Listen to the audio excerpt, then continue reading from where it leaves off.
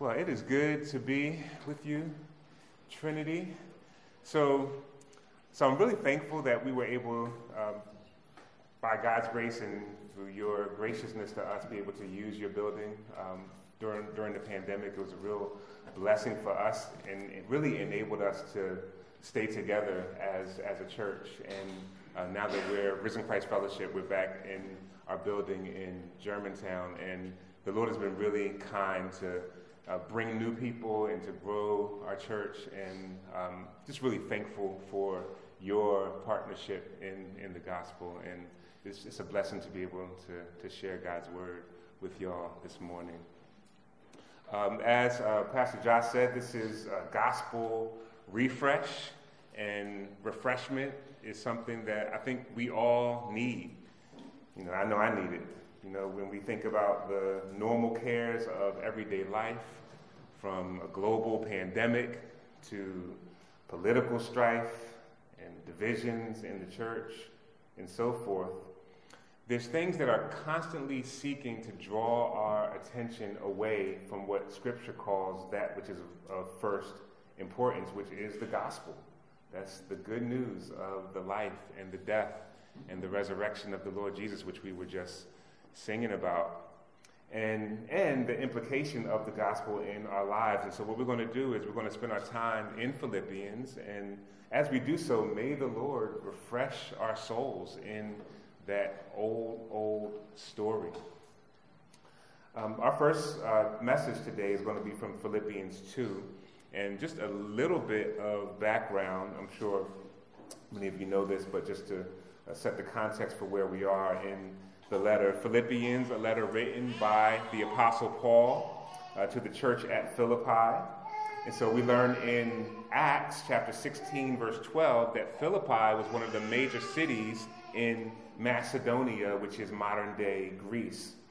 We also learn from Acts chapter 16 that on Paul's second missionary journey, the apostle, along with Timothy and Silas, they encountered some women praying by the river. And so the Apostle Paul shares the gospel with them, and there's a woman named Lydia who was converted, and it was there that the church at Philippi was born. And so this letter was written about 10 years after Lydia's conversion. And by this point, the church had been established with elders and deacons. We see that in Philippians 1, verse 1. It was a thriving church, and they actually became the primary financial supporters of the Apostle Paul's ministry. And so the Apostle Paul, he addresses a number of different things in the letter, but no matter what he's talking about, the theme that permeates this letter is joy. Philippians is the epistle of joy. Joy or rejoicing is mentioned 15 times in this short letter. Now, what's interesting is that this letter, the theme is joy, and at the same time, it was written by the Apostle Paul from a Roman prison. So the Apostle Paul is in chains, in prison, and yet the theme of the letter is joy. How is that possible? How do you reconcile those two things? And the short answer is the gospel, because the gospel is also a theme that permeates the letter. The gospel shaped how the Apostle Paul viewed suffering. It shaped how he viewed preaching. It shaped how he viewed life and death and everything. So Philippians 1:21, famous verse, says, "To live is Christ, and to die is gain." And so it's as we see Christ as the center that we'll experience true and lasting joy. And so today, we're actually going to begin with the passage that anchors the entire letter, which is Philippians 2, verses 5 to 11. And I'm going to go ahead and read the passage and then pray, and then we'll dive in. So Philippians 2, I'm going to begin at verse 5. At the end of the reading, I'm going to say, "This is God's word," and if you agree, can you please say, "Thanks be to God." By the way, let me just say, I will not be offended if you say amen at any time during this message, if you agree with something. So I'm from a kind of back and forth call and response. I'm not putting that pressure on you. I'm just letting you know I won't be offended if someone says amen if you agree. I might actually be encouraged, but that's all okay. Okay. Philippians chapter 2, beginning at verse 5. Have this mind among yourselves, which is yours in Christ Jesus, who, though he was in the form of God, did not count equality with God a thing to be grasped, but emptied himself by taking the form of a servant, being born in the likeness of men. And being found in human form, he humbled himself by becoming obedient to the point of death, even death on the cross. Therefore, God has highly exalted him and bestowed on him the name that is above every name, so that at the name of Jesus, every knee should bow, in heaven and on earth and under the earth, and every tongue confess that Jesus Christ is Lord, to the glory of God the Father. This is God's word. Thanks be to God. Let's pray. Our Father in heaven, we give you thanks for your word, which is living and active, sharper than any double-edged sword. The grass withers, the flowers fade, but the word of the Lord endures forever. And Father, we do pray that you would refresh our souls this morning in the gospel as we look at your Son and what he has accomplished for us. Lord, we pray that you would give us attentive hearts and minds, and we pray that you would be magnified in our time together. And in this time, Lord, we pray that the Spirit of God would use the Word of God to reveal the Son of God, that you would do it for the glory of your name and for our joy in Christ. And it's in Jesus' name that we pray. Amen. Amen. Amen. So here in this passage, we see one of the clearest examples of the person and work of Christ in the entire Bible. It's known in some circles as the Christ hymn, and because evidently it was a song that was sang by the early church. And in this text, I want us to zoom in on three things about the Lord Jesus. First, his pre-existence. Second, his humiliation. And third, his exaltation. His pre-existence, his humiliation, and his exaltation. First, his pre-existence. In this passage, we start as high as we can possibly be. And what's going to happen is from these great heights, we're going to slowly come down and descend to as low as we could possibly be. And then we're going to go right back up to as high as we can possibly be. We can't start any higher. He was, verse 6, in the form of God. The existence of the Lord Jesus Christ did not begin at his birth. It did not begin at his conception. But the Lord Jesus is the eternal Son of God. John 17:5, the Lord Jesus prays, "Now, Father, glorify me in your own presence with the glory I had with you before the world existed." John 1:1, "In the beginning was the Word, and the Word was with God, and the Word was God." When we see form here in verse 6, that usually refers to the outward shape of something, but here it means something more than that. And we know that because what we know about God is that God is spirit, right? In his essential nature, he's spirit. He does not have physical form or extension in space. And yet here it speaks of the form of God. How can you speak of the form of one who is formless? Well, form speaks to the invisible qualities or attributes that make God who he is. So when it says that Jesus was in the form of God, what it's saying is that everything that is true of God the Father is also equally true about his Son, the Lord Jesus Christ. So, is God eternal and self-existent with the power of being within himself? So is Jesus. John 8:58, Jesus said, before Abraham was what? I am. Is God all-knowing? So is Jesus.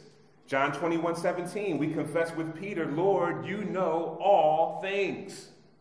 Is God all-wise? That is, not only knowledgeable, but he has the skill to perfectly apply what he knows in the best way possible in every situation. So is Jesus. Colossians 2:3 tells us that in Christ are hidden all the treasures of wisdom and knowledge. Is God omnipotent, all-powerful? So is Jesus. Philippians 3:22, it speaks of Jesus having the power that enables him to subject all things to himself. Hebrews 1:3 tells us that Jesus is the radiance of the glory of God and the exact imprint of his nature, and he upholds the universe by the word of his power. So everything that is true of God the Father is equally true of the Lord Jesus Christ. And this is a powerful statement of the deity of Christ, the godness of the Lord Jesus Christ. And we have to remember that this was being written less than 30 years after Jesus' death, after he walked the earth. So can you just imagine saying these high, grandiose, glorious things about someone who died in 1992?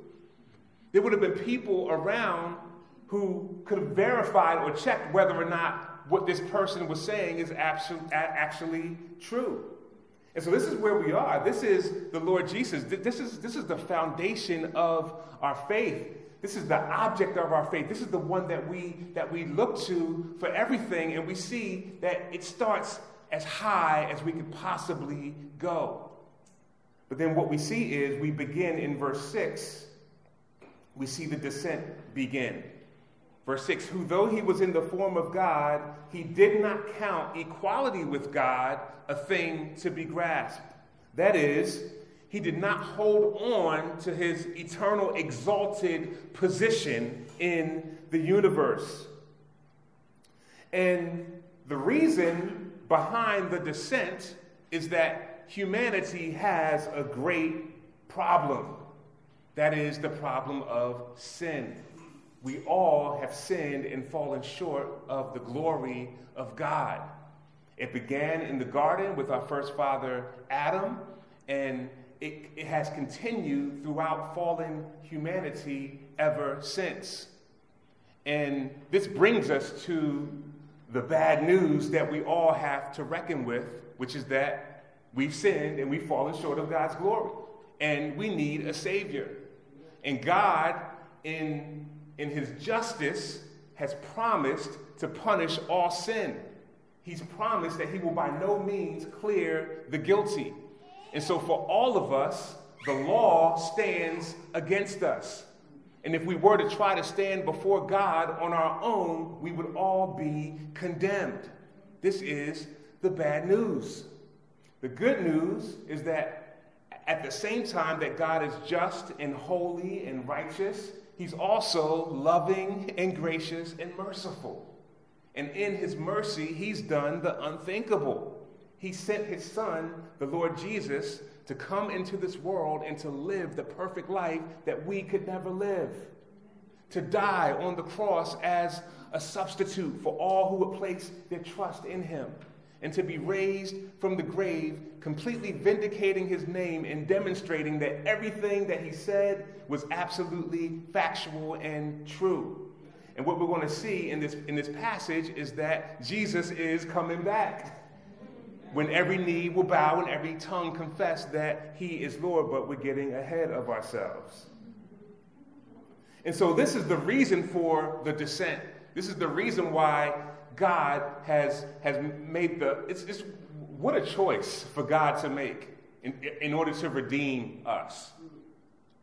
For Jesus to come down from his high, exalted, eternal position. And please understand that it's an infinite bridge that Jesus had to cross in order to get to us, right? It's infinite. The gap between holy God and fallen man is an infinite gap. And so we might want to ask the question, okay, he begins his descent in his grace, praise God. So as he comes down, where does he stop? Does he stop at archangel like Michael? No, he doesn't stop there. He keeps going. Does he stop at regular angel? Whatever that is? No, he doesn't stop there. Cherubim, seraphim? No, he doesn't stop there. Okay, how far is he going to go? Well, in our text, we see verse 7, he was born in the likeness of men. So he comes down, a human being. Okay, next question. Well, what kind of human being? Is he an earthly king? A prime minister? A rich and famous celebrity? An earthly ruler? No. How far down does he go? It says, verse 7, he emptied himself, taking the form of a servant. He was a humble human being, a lowly human being. He didn't have much fame. He didn't have much of anything that would attract us to him. And we see here that in the same breath as Scripture affirms the full deity of Christ, it also affirms the full humanity of Christ. So that form is applied to both realities, the form of God and the form of a servant. So he's both God and he's a human being. What does it mean that he was fully human? It means that he had a brain. It means that he had a particular eye color. He had a particular skin color. He had a particular height and weight. He sweat. He slept. He spoke a real human language. He laughed. He cried. He experienced real human emotions.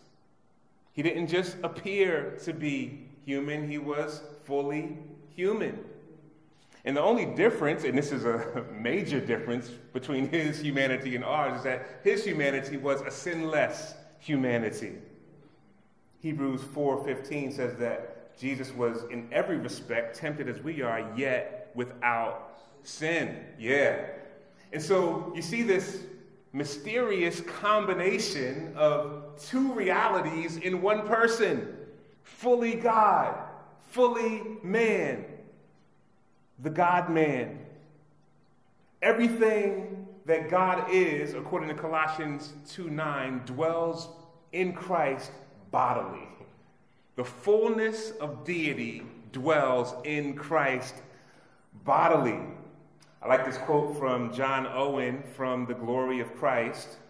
He says this, he says, "Fix it in mind that this glory of Christ," and he's talking about this fully God, fully man, "this glory of Christ in the constitution of his person is the best, most noble, useful, beneficial object that we can have in our thoughts and affections." This, what we're talking about, he says, it's the best, most noble, useful, beneficial object that we can have in our thoughts and affections. In other words, there's nothing greater than what we could be, than what we're talking about right now. This is why we have minds. God gave us minds so that we would think about this.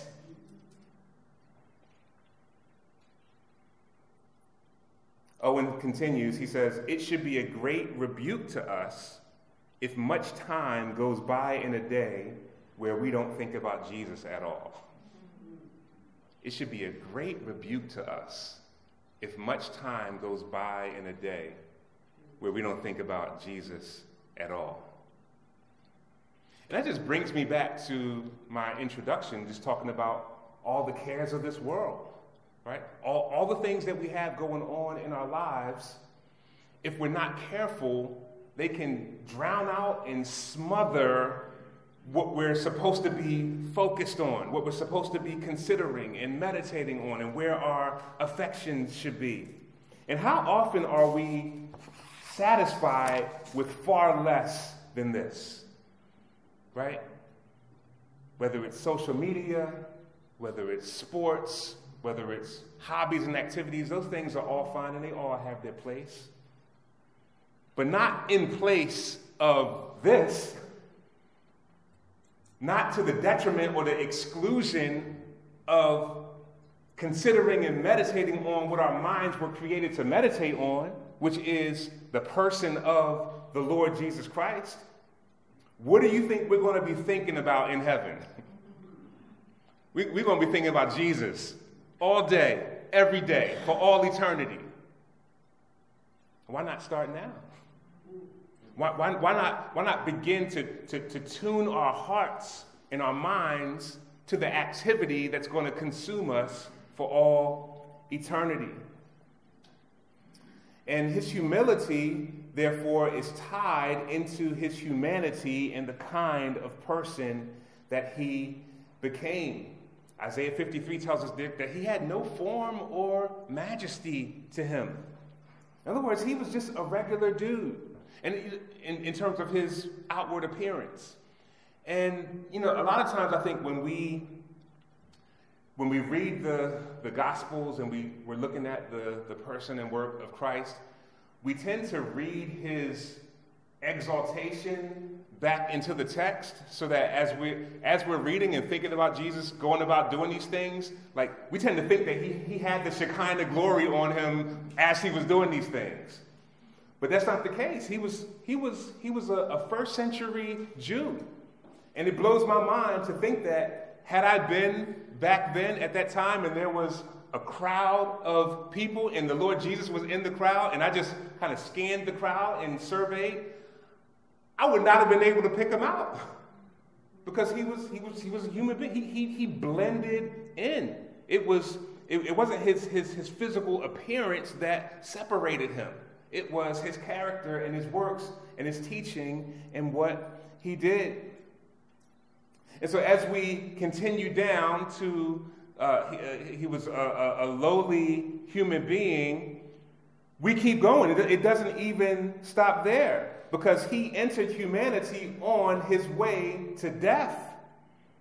So Jesus predicted his death over and over again. Mark 8:31, he began to teach them, saying that the Son of Man must suffer many things and be rejected by the elders and the chief priests and scribes and be killed and after 3 days rise again. So it's the death of the Lord Jesus that explains the purpose of the birth of the Lord Jesus. It's his death that explains the purpose of his birth.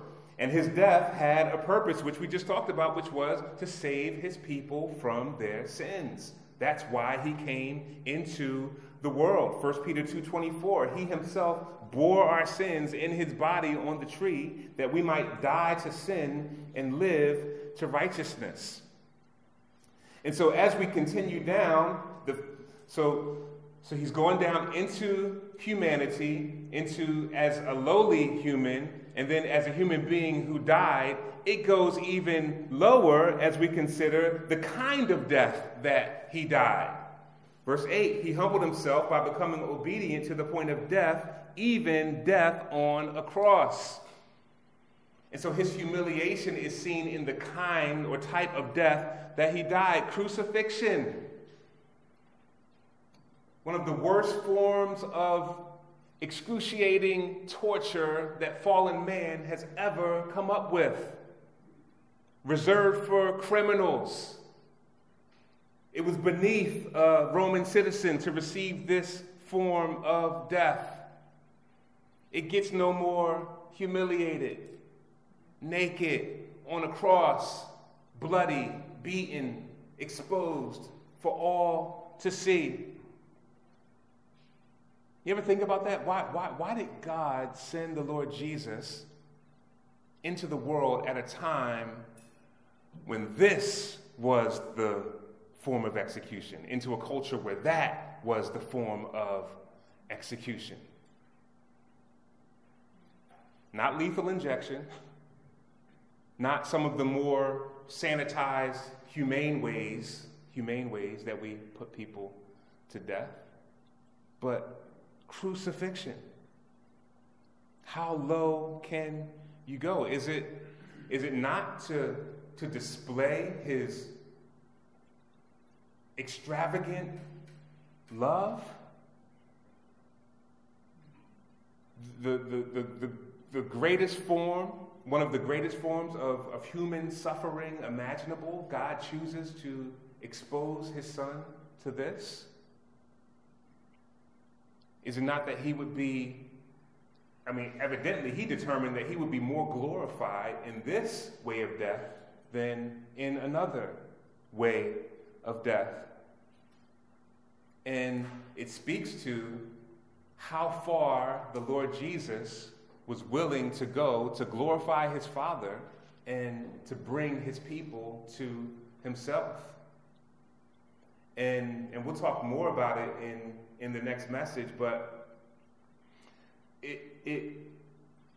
this has to be personal for us, right? In order for us to truly taste and experience all the benefits of what Christ accomplished, it has to move from this is something that this historical person did at one time long ago for this kind of mass of humanity. Jesus did that. It has to move from that to he did it for me. He died for me personally. He knows me by name.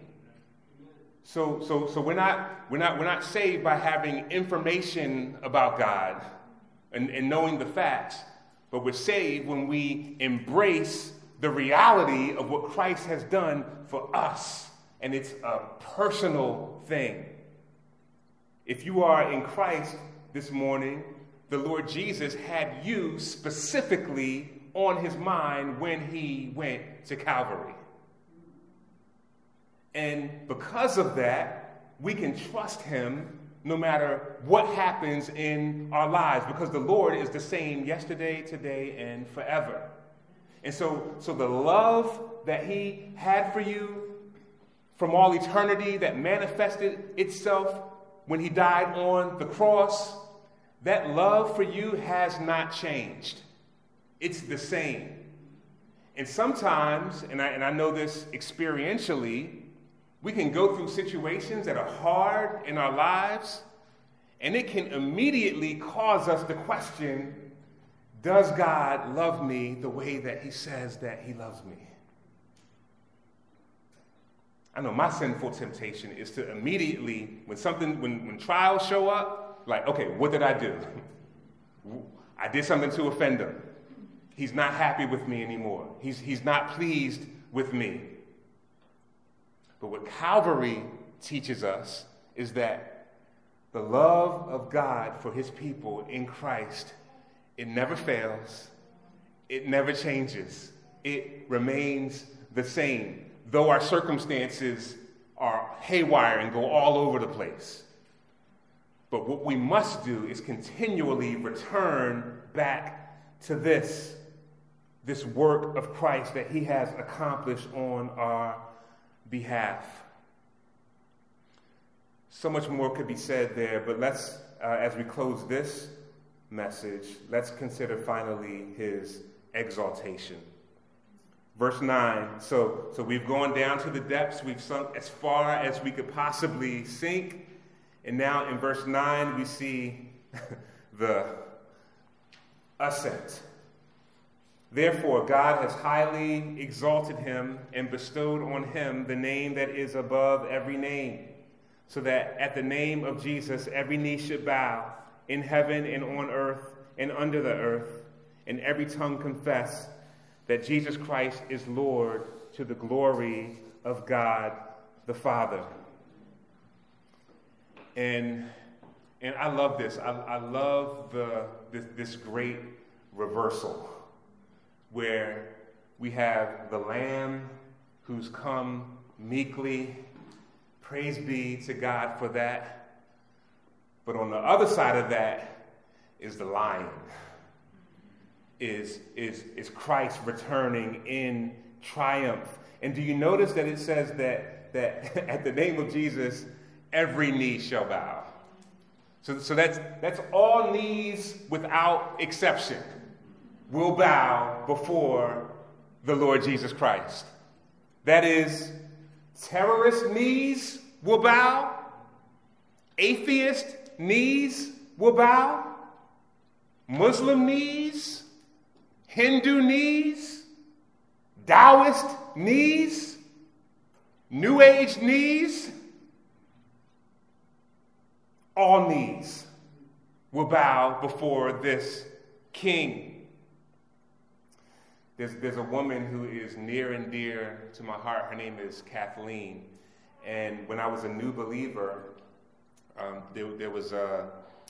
It's kind of a funny story. So there was a friend of mine said, I'm a brand new believer, so this is like my first year in Christ. And a friend of mine says, who was working down at City Hall, he said, Shai, why don't you come and there's this study happening, and there's this woman who is just spirit-filled, and I go to this study on my lunch breaks. And so I say, okay. So I go and I'm there for a couple weeks. I'm just enjoying it, just studying God's word, led by this sister named Kathleen.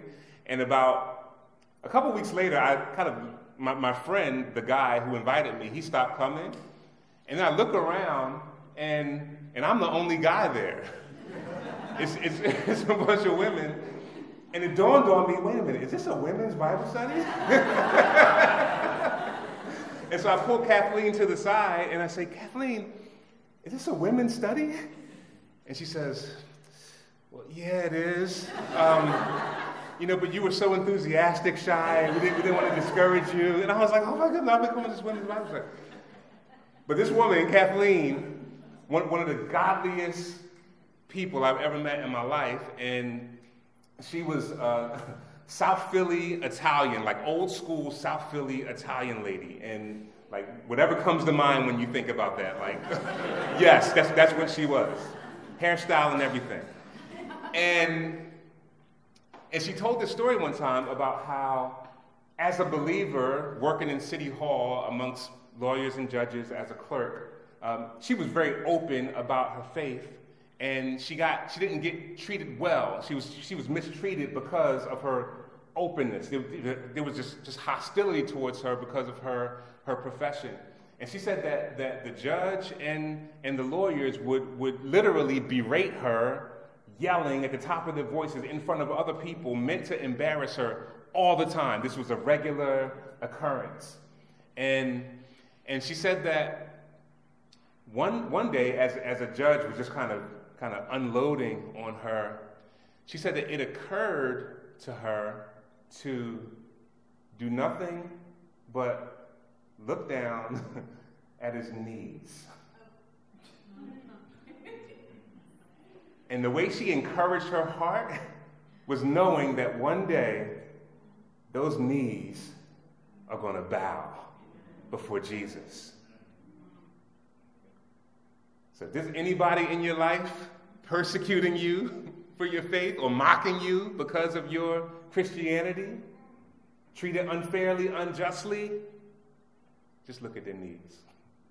Look at their knee, because that knee is going to bow before the Lord Jesus. In Isaiah chapter 45, verse 21, I want to encourage you to turn there. We see where the Apostle Paul gets the language that he's using in Philippians 2. Isaiah chapter 45, verse 21.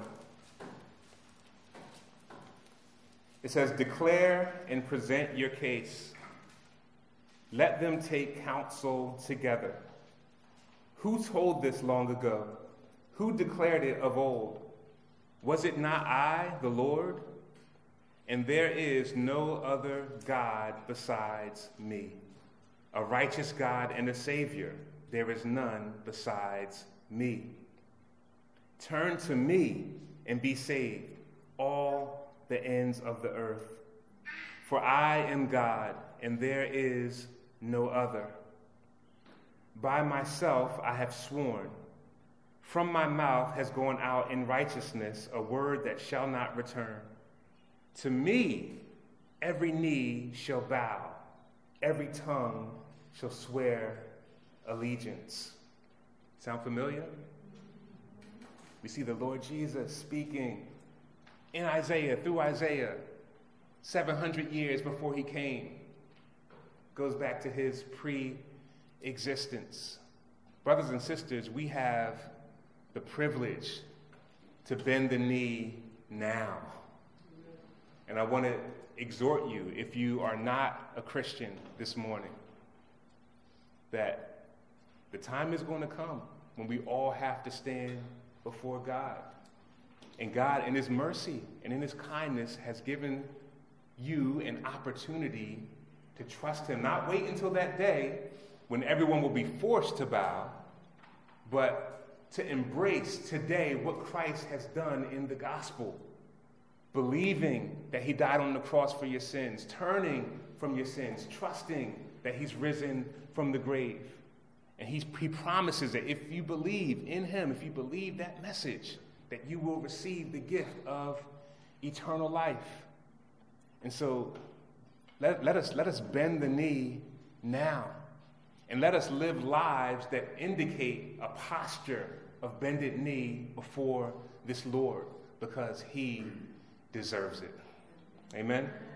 Let's pray.